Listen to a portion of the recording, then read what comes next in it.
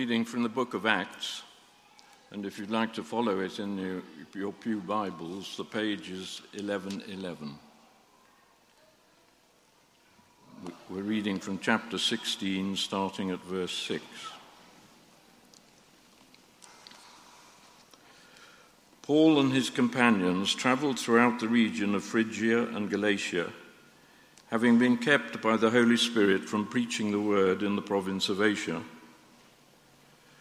When they came to the border of Mysia, they tried to enter Bithynia, but the Spirit of Jesus would not allow them to. So they passed by Mysia and went down to Troas. During the night, Paul had a vision of a man of Macedonia standing and begging him, "Come over to Macedonia and help us." After Paul had seen the vision, we got ready at once to leave for Macedonia, concluding that God had called us to preach the gospel to them. From Troas, we put out to sea and sailed straight for Samothrace, and the next day to Neapolis. From there we travelled to Philippi, a Roman colony, and the leading city of that district of Macedonia, and we stayed there several days. On the Sabbath, we went outside the city gate to the river where we expected to find a place of prayer. We sat down and began to speak to the women who had gathered there.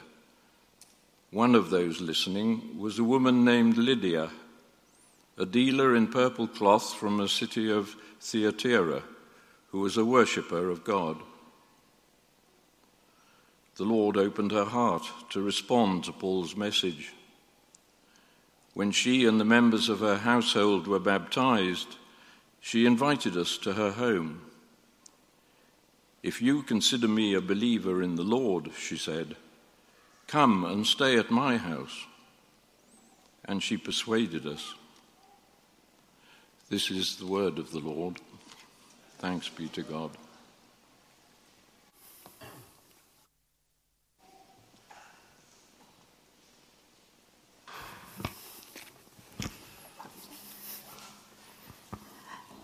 Let's pray for Kai before he speaks to us, shall we? Father God, we thank you for the gift of your word. We thank you that we live in a place where we can read it openly and without fear. Father, we pray for Kai now. We pray that you would come by the power of your Holy Spirit, that you would speak through him to us, that you would give him the courage and the conviction to say those things to us that you have placed on his heart. And for us, Lord, by your Spirit, open our hearts and minds that we might have ears to hear, but hearts to listen to your voice. Amen. Amen.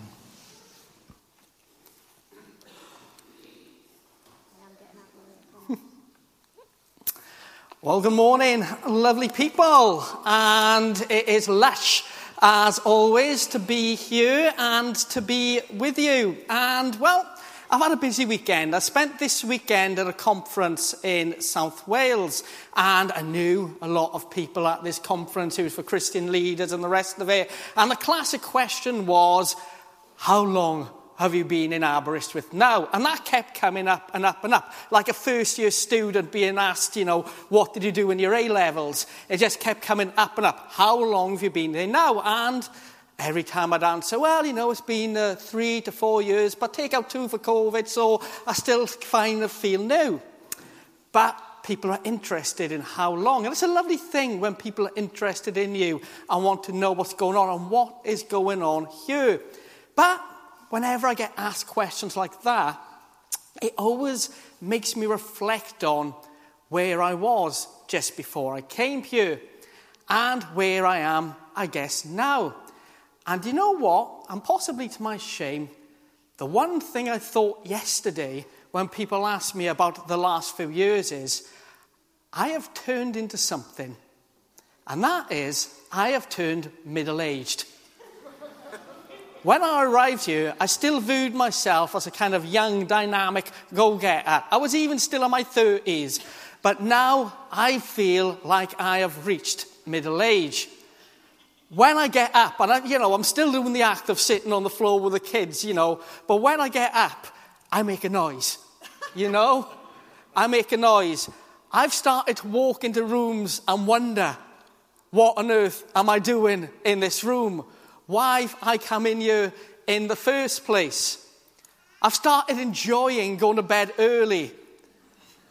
I've started watching inoffensive things on TV. And just this week, I had a little bit of a semi-meltdown come rage when I couldn't find my sunglasses. I was on my own in the house, strutting up and down, stomping my feet, getting outraged. Who's it and this? Who's taking it? And of course, where were they? You're one step ahead of me. They were on my head. Things that you just kind of miss. And I remember being in my 20s, being petrified of being middle-aged, getting to that age. But actually, I'm kind of enjoying it a little bit. I'm enjoying all these little quirks that go along with it. I'm still waiting for the crisis to come, though I confess I have been looking at apps to see what I'd look like with a wig on. I'm still looking at those things to come. But it was the sunglasses thing especially that got me this week, and how easy it is to miss things. The theme of today's sermon is, where is God at work? And for these next few weeks, we're really looking at that theme of, where is God at work? And that really is something that, like those sunglasses on my head, we can miss. In fact, we can tell the tale of the narrative of God is not at work. God might be at work in Ghana or Uganda or in Africa. God might be at work at South America. But God isn't at work here in the UK. God isn't at work in Europe. And in fact, the church is in crisis in these kind of countries. And the truth is, we can very much miss God being at work. And the passage that we have just heard really helps us realize, though written some 2,000 years ago, that God is constantly at work. And the great challenge that there is for us is actually to keep recognizing it, to keep looking for it, and above all, not to harden our hearts to it. So we pick up this reading from Acts, and read so beautifully as always by Don. We pick it up, and the first few lines seem, shall we say, functionary. We're talking about towns, we're talking about villages, and we're talking about journeys. And Paul and his good companion and good mate Timothy are on this journey from one place to another. They're starting in Galatia and they're making their way to Macedonia, where they are to preach the word, tell people about Jesus, and hopefully see people come to faith as a result. Lovely, functionary stuff. Before we get on to the good stuff, that is the conversion of somebody. But here, even here, and maybe especially here, we see God very much at work. And as always, God is very much in the detail. When I was looking at that this week, I was thinking, here we go, a story of them moving from one place to another. But then you look at the map and you realize from their starting point to their end point, there's about 400 miles. And in between, there's a lot of major towns and cities and villages. And we're even told that some of them, they are prevented by the Spirit from even entering. They bypass town after town after town, can't go to that town, begin at this town, and basically do a long way around to get to another town. And it makes no sense. And I can imagine this coming up at a church committee meeting. I can imagine if me and Liz were to say, we're going on a mission trip, and we're starting here, and we're ending here, and we want to hit every major town, and saying, and by the way, we're going to miss out a load of towns. People turn around and saying, that's nonsense. That's a waste of resources. What about those poor people in those towns? Don't they deserve to hear the message of Jesus?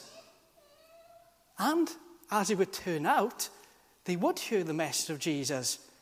Later on in the scriptures, we are told that Peter and his companions would visit those towns and proclaim the gospel. But it wouldn't be for these guys to do it. They had another mission in place. And what I think is so remarkable, so amazing, and actually so challenging to us about this particular passage and the way they did things, they defied logic. They defied human thought. They defied what was right to do what was right under the eyes of God. They didn't follow the normal, recognizable path of how you would plan a trip, but they did do it God's way. And I think especially when I was reading through this, I was struck by Paul. Timothy, of course, was a convert, came through his parents and came to faith. He was a Gentile, came later. But Paul, good old Paul, he was a Pharisee. He was an academic. He was a clever guy. He was a guy who was schooled in a certain way of doing things with certain laws and certain traditions and certain structures. Paul was a guy who really, though a believer in God, had so much logic going on with that. When he met with Jesus, when the Spirit fell upon him, so much of that actually was undone.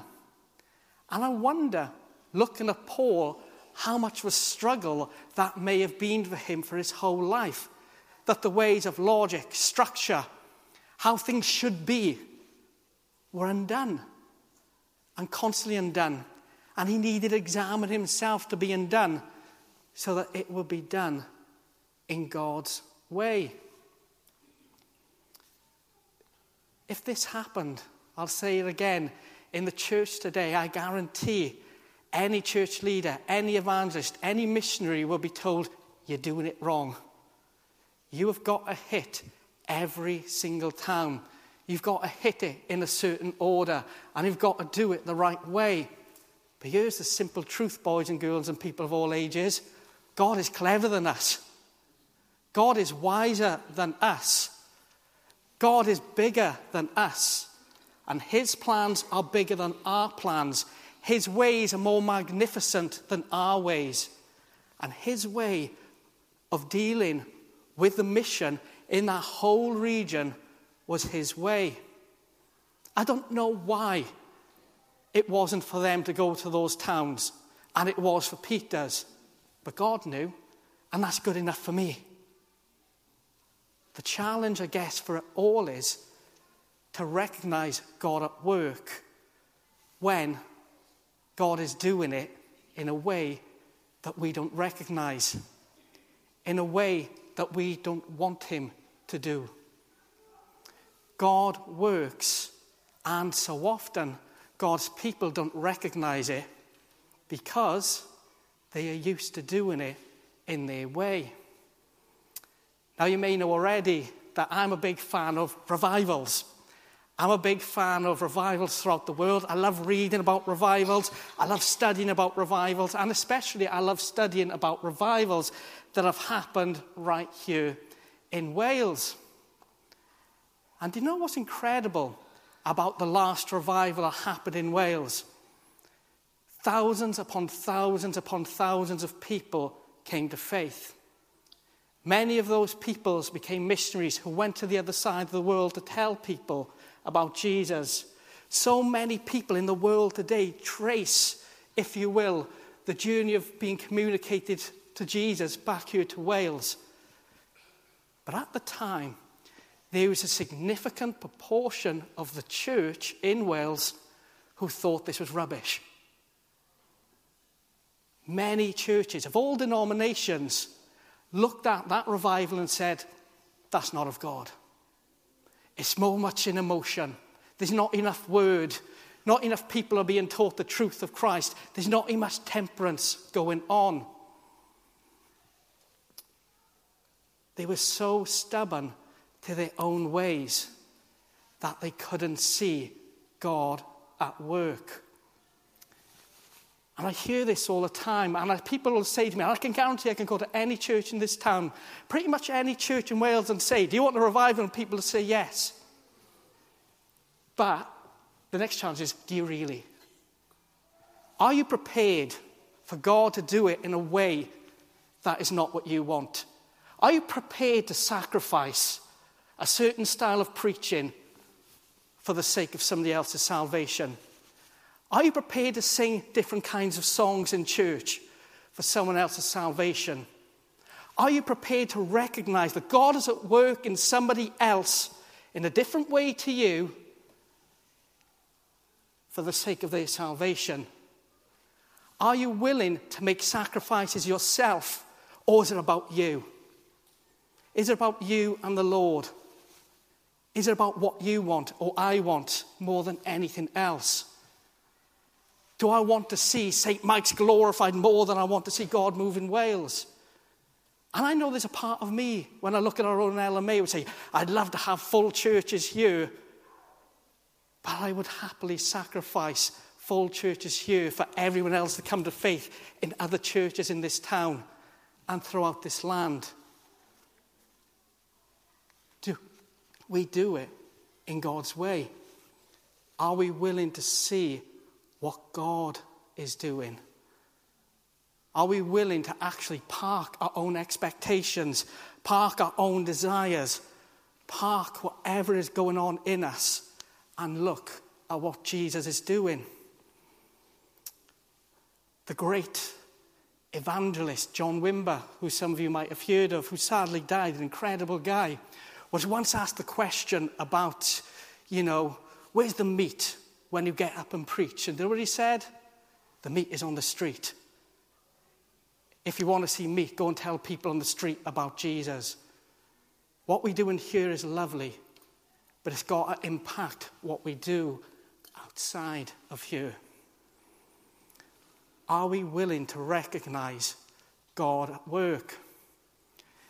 Because really, a lot of that, and for us who might be staid Christians of many decades, that can involve going through a bit of a Paul and doing what we know, and doing those years of training, and doing our own expectations, and saying, Lord, have your way in me.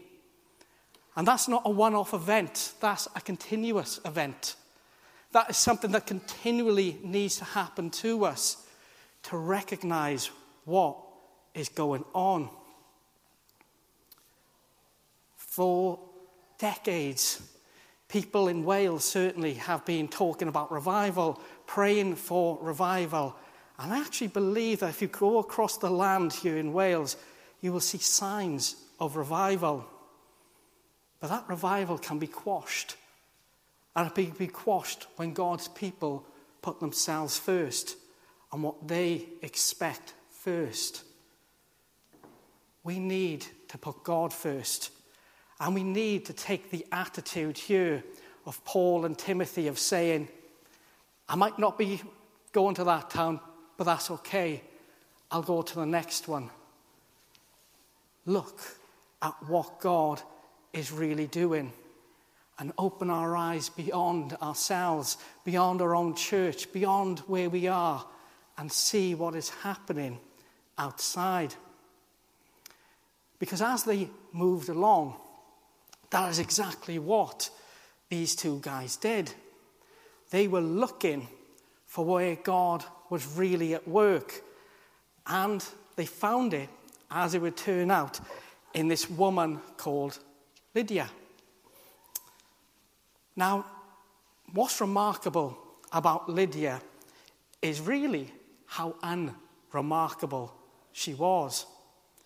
You could say that, well, she's a woman, and they are speaking to a woman, but really, there's no great shakes in that. Jesus has been speaking to women since he began his ministry. By this point in the history of the church, there were women leading churches. Lydia was quite well off. She was a dealer in purple cloth, which would have meant she was a tradesperson who had a bit going on. She had a little bit of moolah in her pocket, if you know what I mean. She'd done well for herself. And that's kind of unremarkable as well. She was basically a middle-aged, middle-class woman. What's remarkable about that in the context of Acts and even the Gospels is there are very few people like Lydia. Most of the people who the Gospel reaches to initially are people who you might call on the edge. It's the poor. It's the infirm. It's the people who are struggling. It's the eunuchs. It's the slaves. But here we have basically an everyday woman who comes to know and believe in the Lord. And what I find really remarkable about her to begin with is she's described as a worshipper of God. Now, commentators have wondered for years what that would mean. It could have meant that she was Jewish and she needed to see Jesus as the Jewish Messiah. Or it could be that she acted and practiced some kind of other religion. Or it could be that she didn't really have any religion as such to speak of, but she believed in God. And why this is so interesting is because right here, right now, in Aberystwyth, that's where a lot of people are. There are a lot more Lydias than there aren't Lydias in this town and in this nation. A lot more people who are doing all right for themselves, kind of believe in God in some way, but don't know who Jesus is. You know, it is true that less people identify themselves as Christian in the UK these days. I think here in Ceredigion, it's about 46% of people identify as Christian. But here's the strange quirk. Year on year, more people identify themselves as believing in God. Bible Society statistics actually say every year the graph goes up of people who say they believe in God. We're not necessarily talking about a Christian God, of course. We could be talking about other kinds of religions, just spirituality in general. But it's understanding that there's something out there. You know what I mean? That there's something there. A stark contrast to maybe a generation ago where atheism was the big selling point. You know, be an atheist. But the world's changing. You don't see so many books that would counter atheism in Christian bookshops.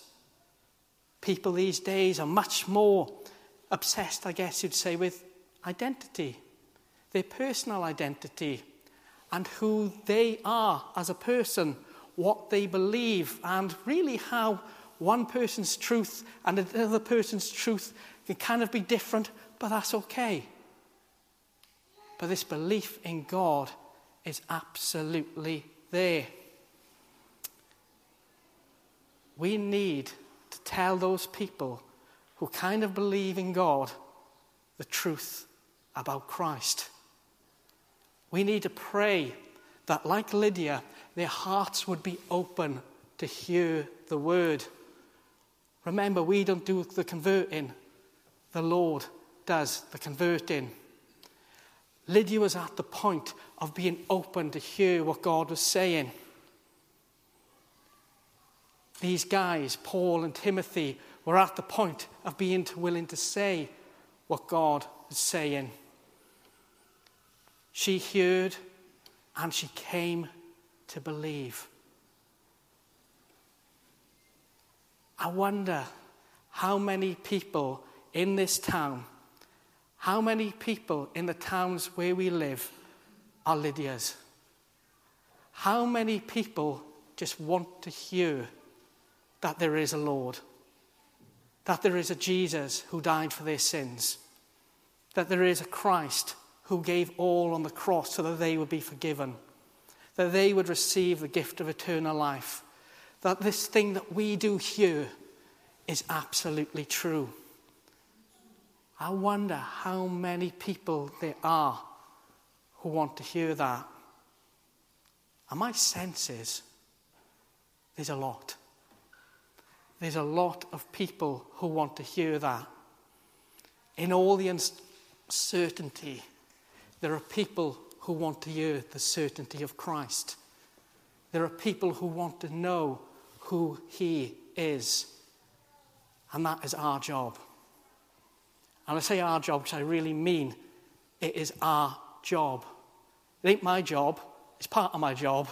But it's all our job to tell people who Jesus really is. Because the results are just spectacular. And look what happened to Lydia after she came to believe and understand who Jesus was. She went and her whole household was baptized. Which really basically means, I guess, she went, told them all what she had heard. They also came to believe. And they came to know Christ. And then they showed hospitality to Paul and Timothy as well. They were starting to put what God was doing to them into practice. Lydia met with the Lord, and she had a story to tell of the Lord at work in her life. And this is what challenged me this week. I was going for a walk with the dog, and I was thinking about all this stuff and praying through it all and asking, Lord, what do you want me to do? And I literally was walking the dog and went, Lord, show me where you're at work this week. Show me a story to tell. And actually, the Lord showed me so many things. The Lord showed me everything from conversations I had at this spot with someone who was visiting the church and came to talk about these things. He showed me the supernatural peace he gave to me at one point this week when I was getting really anxious. He showed me a story of a church in Ghana who had an AGM report that reported under this section of miracles, subsection A, raising from the dead.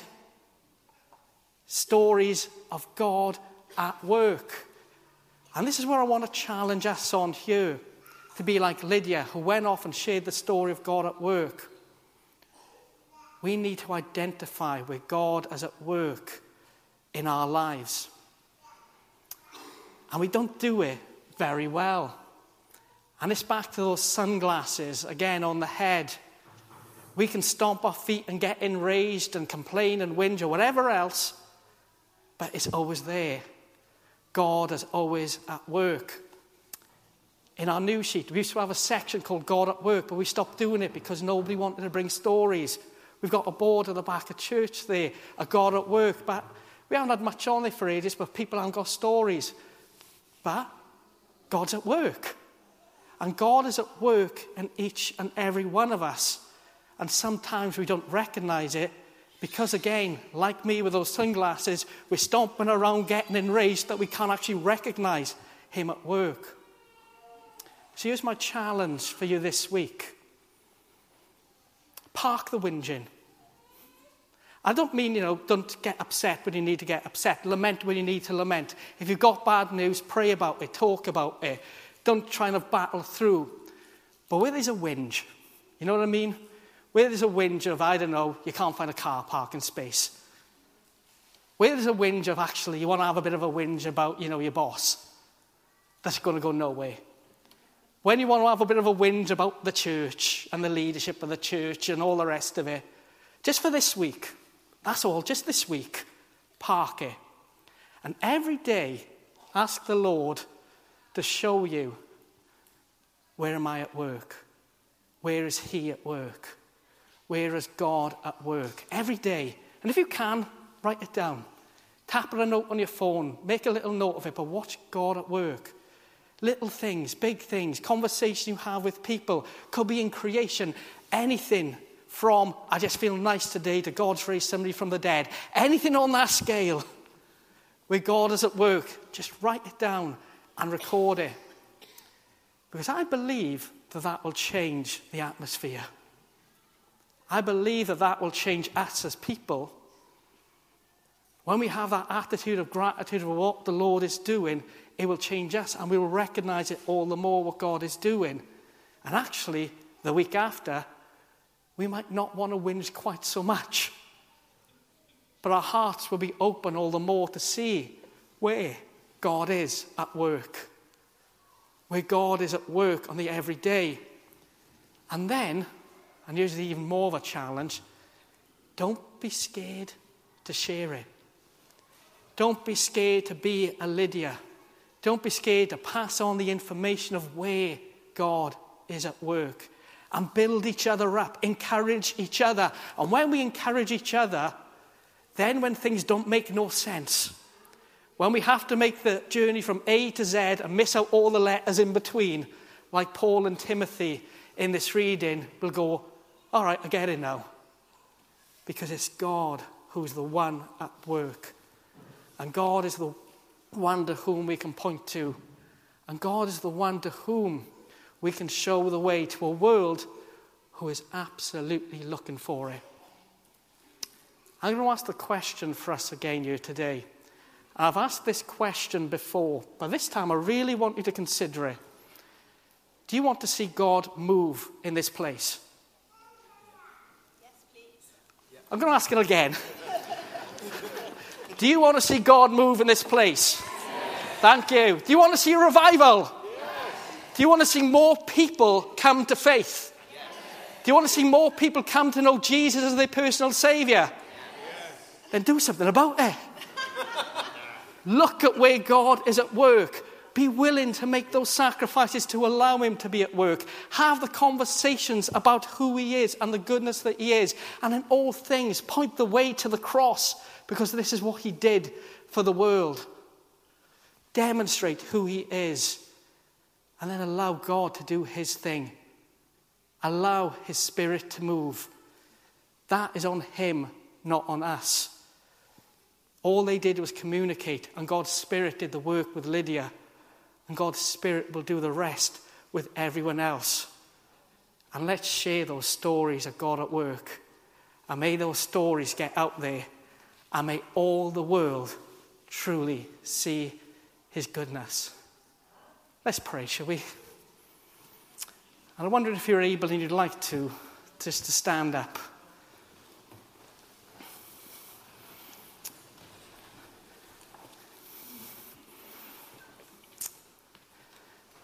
And the band's just going to play a little bit of music.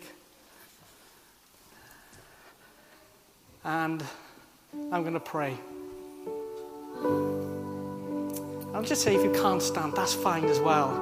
Nothing magic happens when you stand up.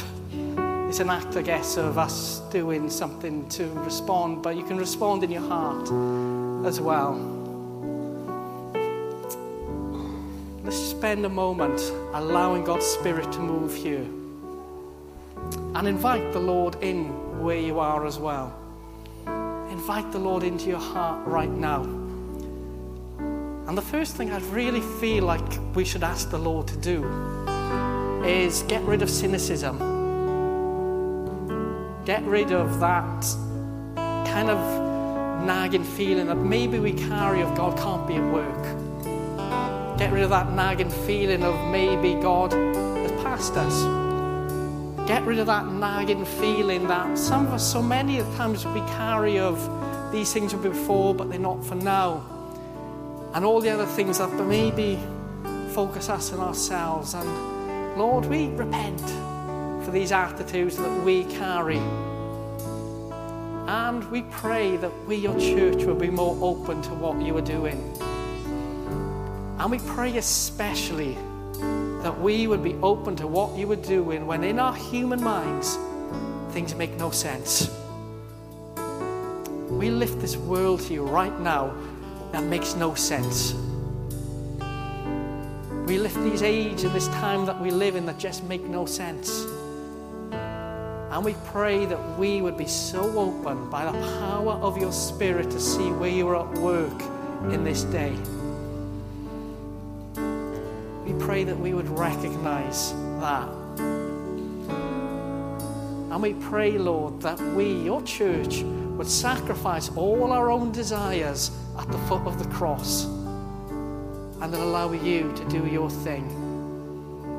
And Lord, forgive us for when we've been stubborn ourselves and looked for our own thing. We pray, Lord, that you would come and move. And Lord, we pray this week. And we pray this day, and we pray even right now, that you would reveal to our hearts stories of you at work. Stories of you doing things. stories of you and your Spirit at work in our lives and in our hearts. And we pray that they would not be overtaken by things of the world. We pray that we would feel those spiritual sunglasses on our head when we're looking for them. And we pray, Lord, that you would give us the courage to communicate these things as well. That you would give us the courage to tell other people. We pray, Lord, that you would truly move. And Lord, we do pray for more people to come to faith, and we do pray for revival. We plead for it in this land and across this world. We pray that you would come and you would move, and you would prepare the way in us, in your church, and in the places where people haven't met with you, to move. Just as Paul and Timothy and Lydia, you were doing the work before, you would prepare the way to move. Come, Lord, we pray. In the name of Jesus, your Son. Amen.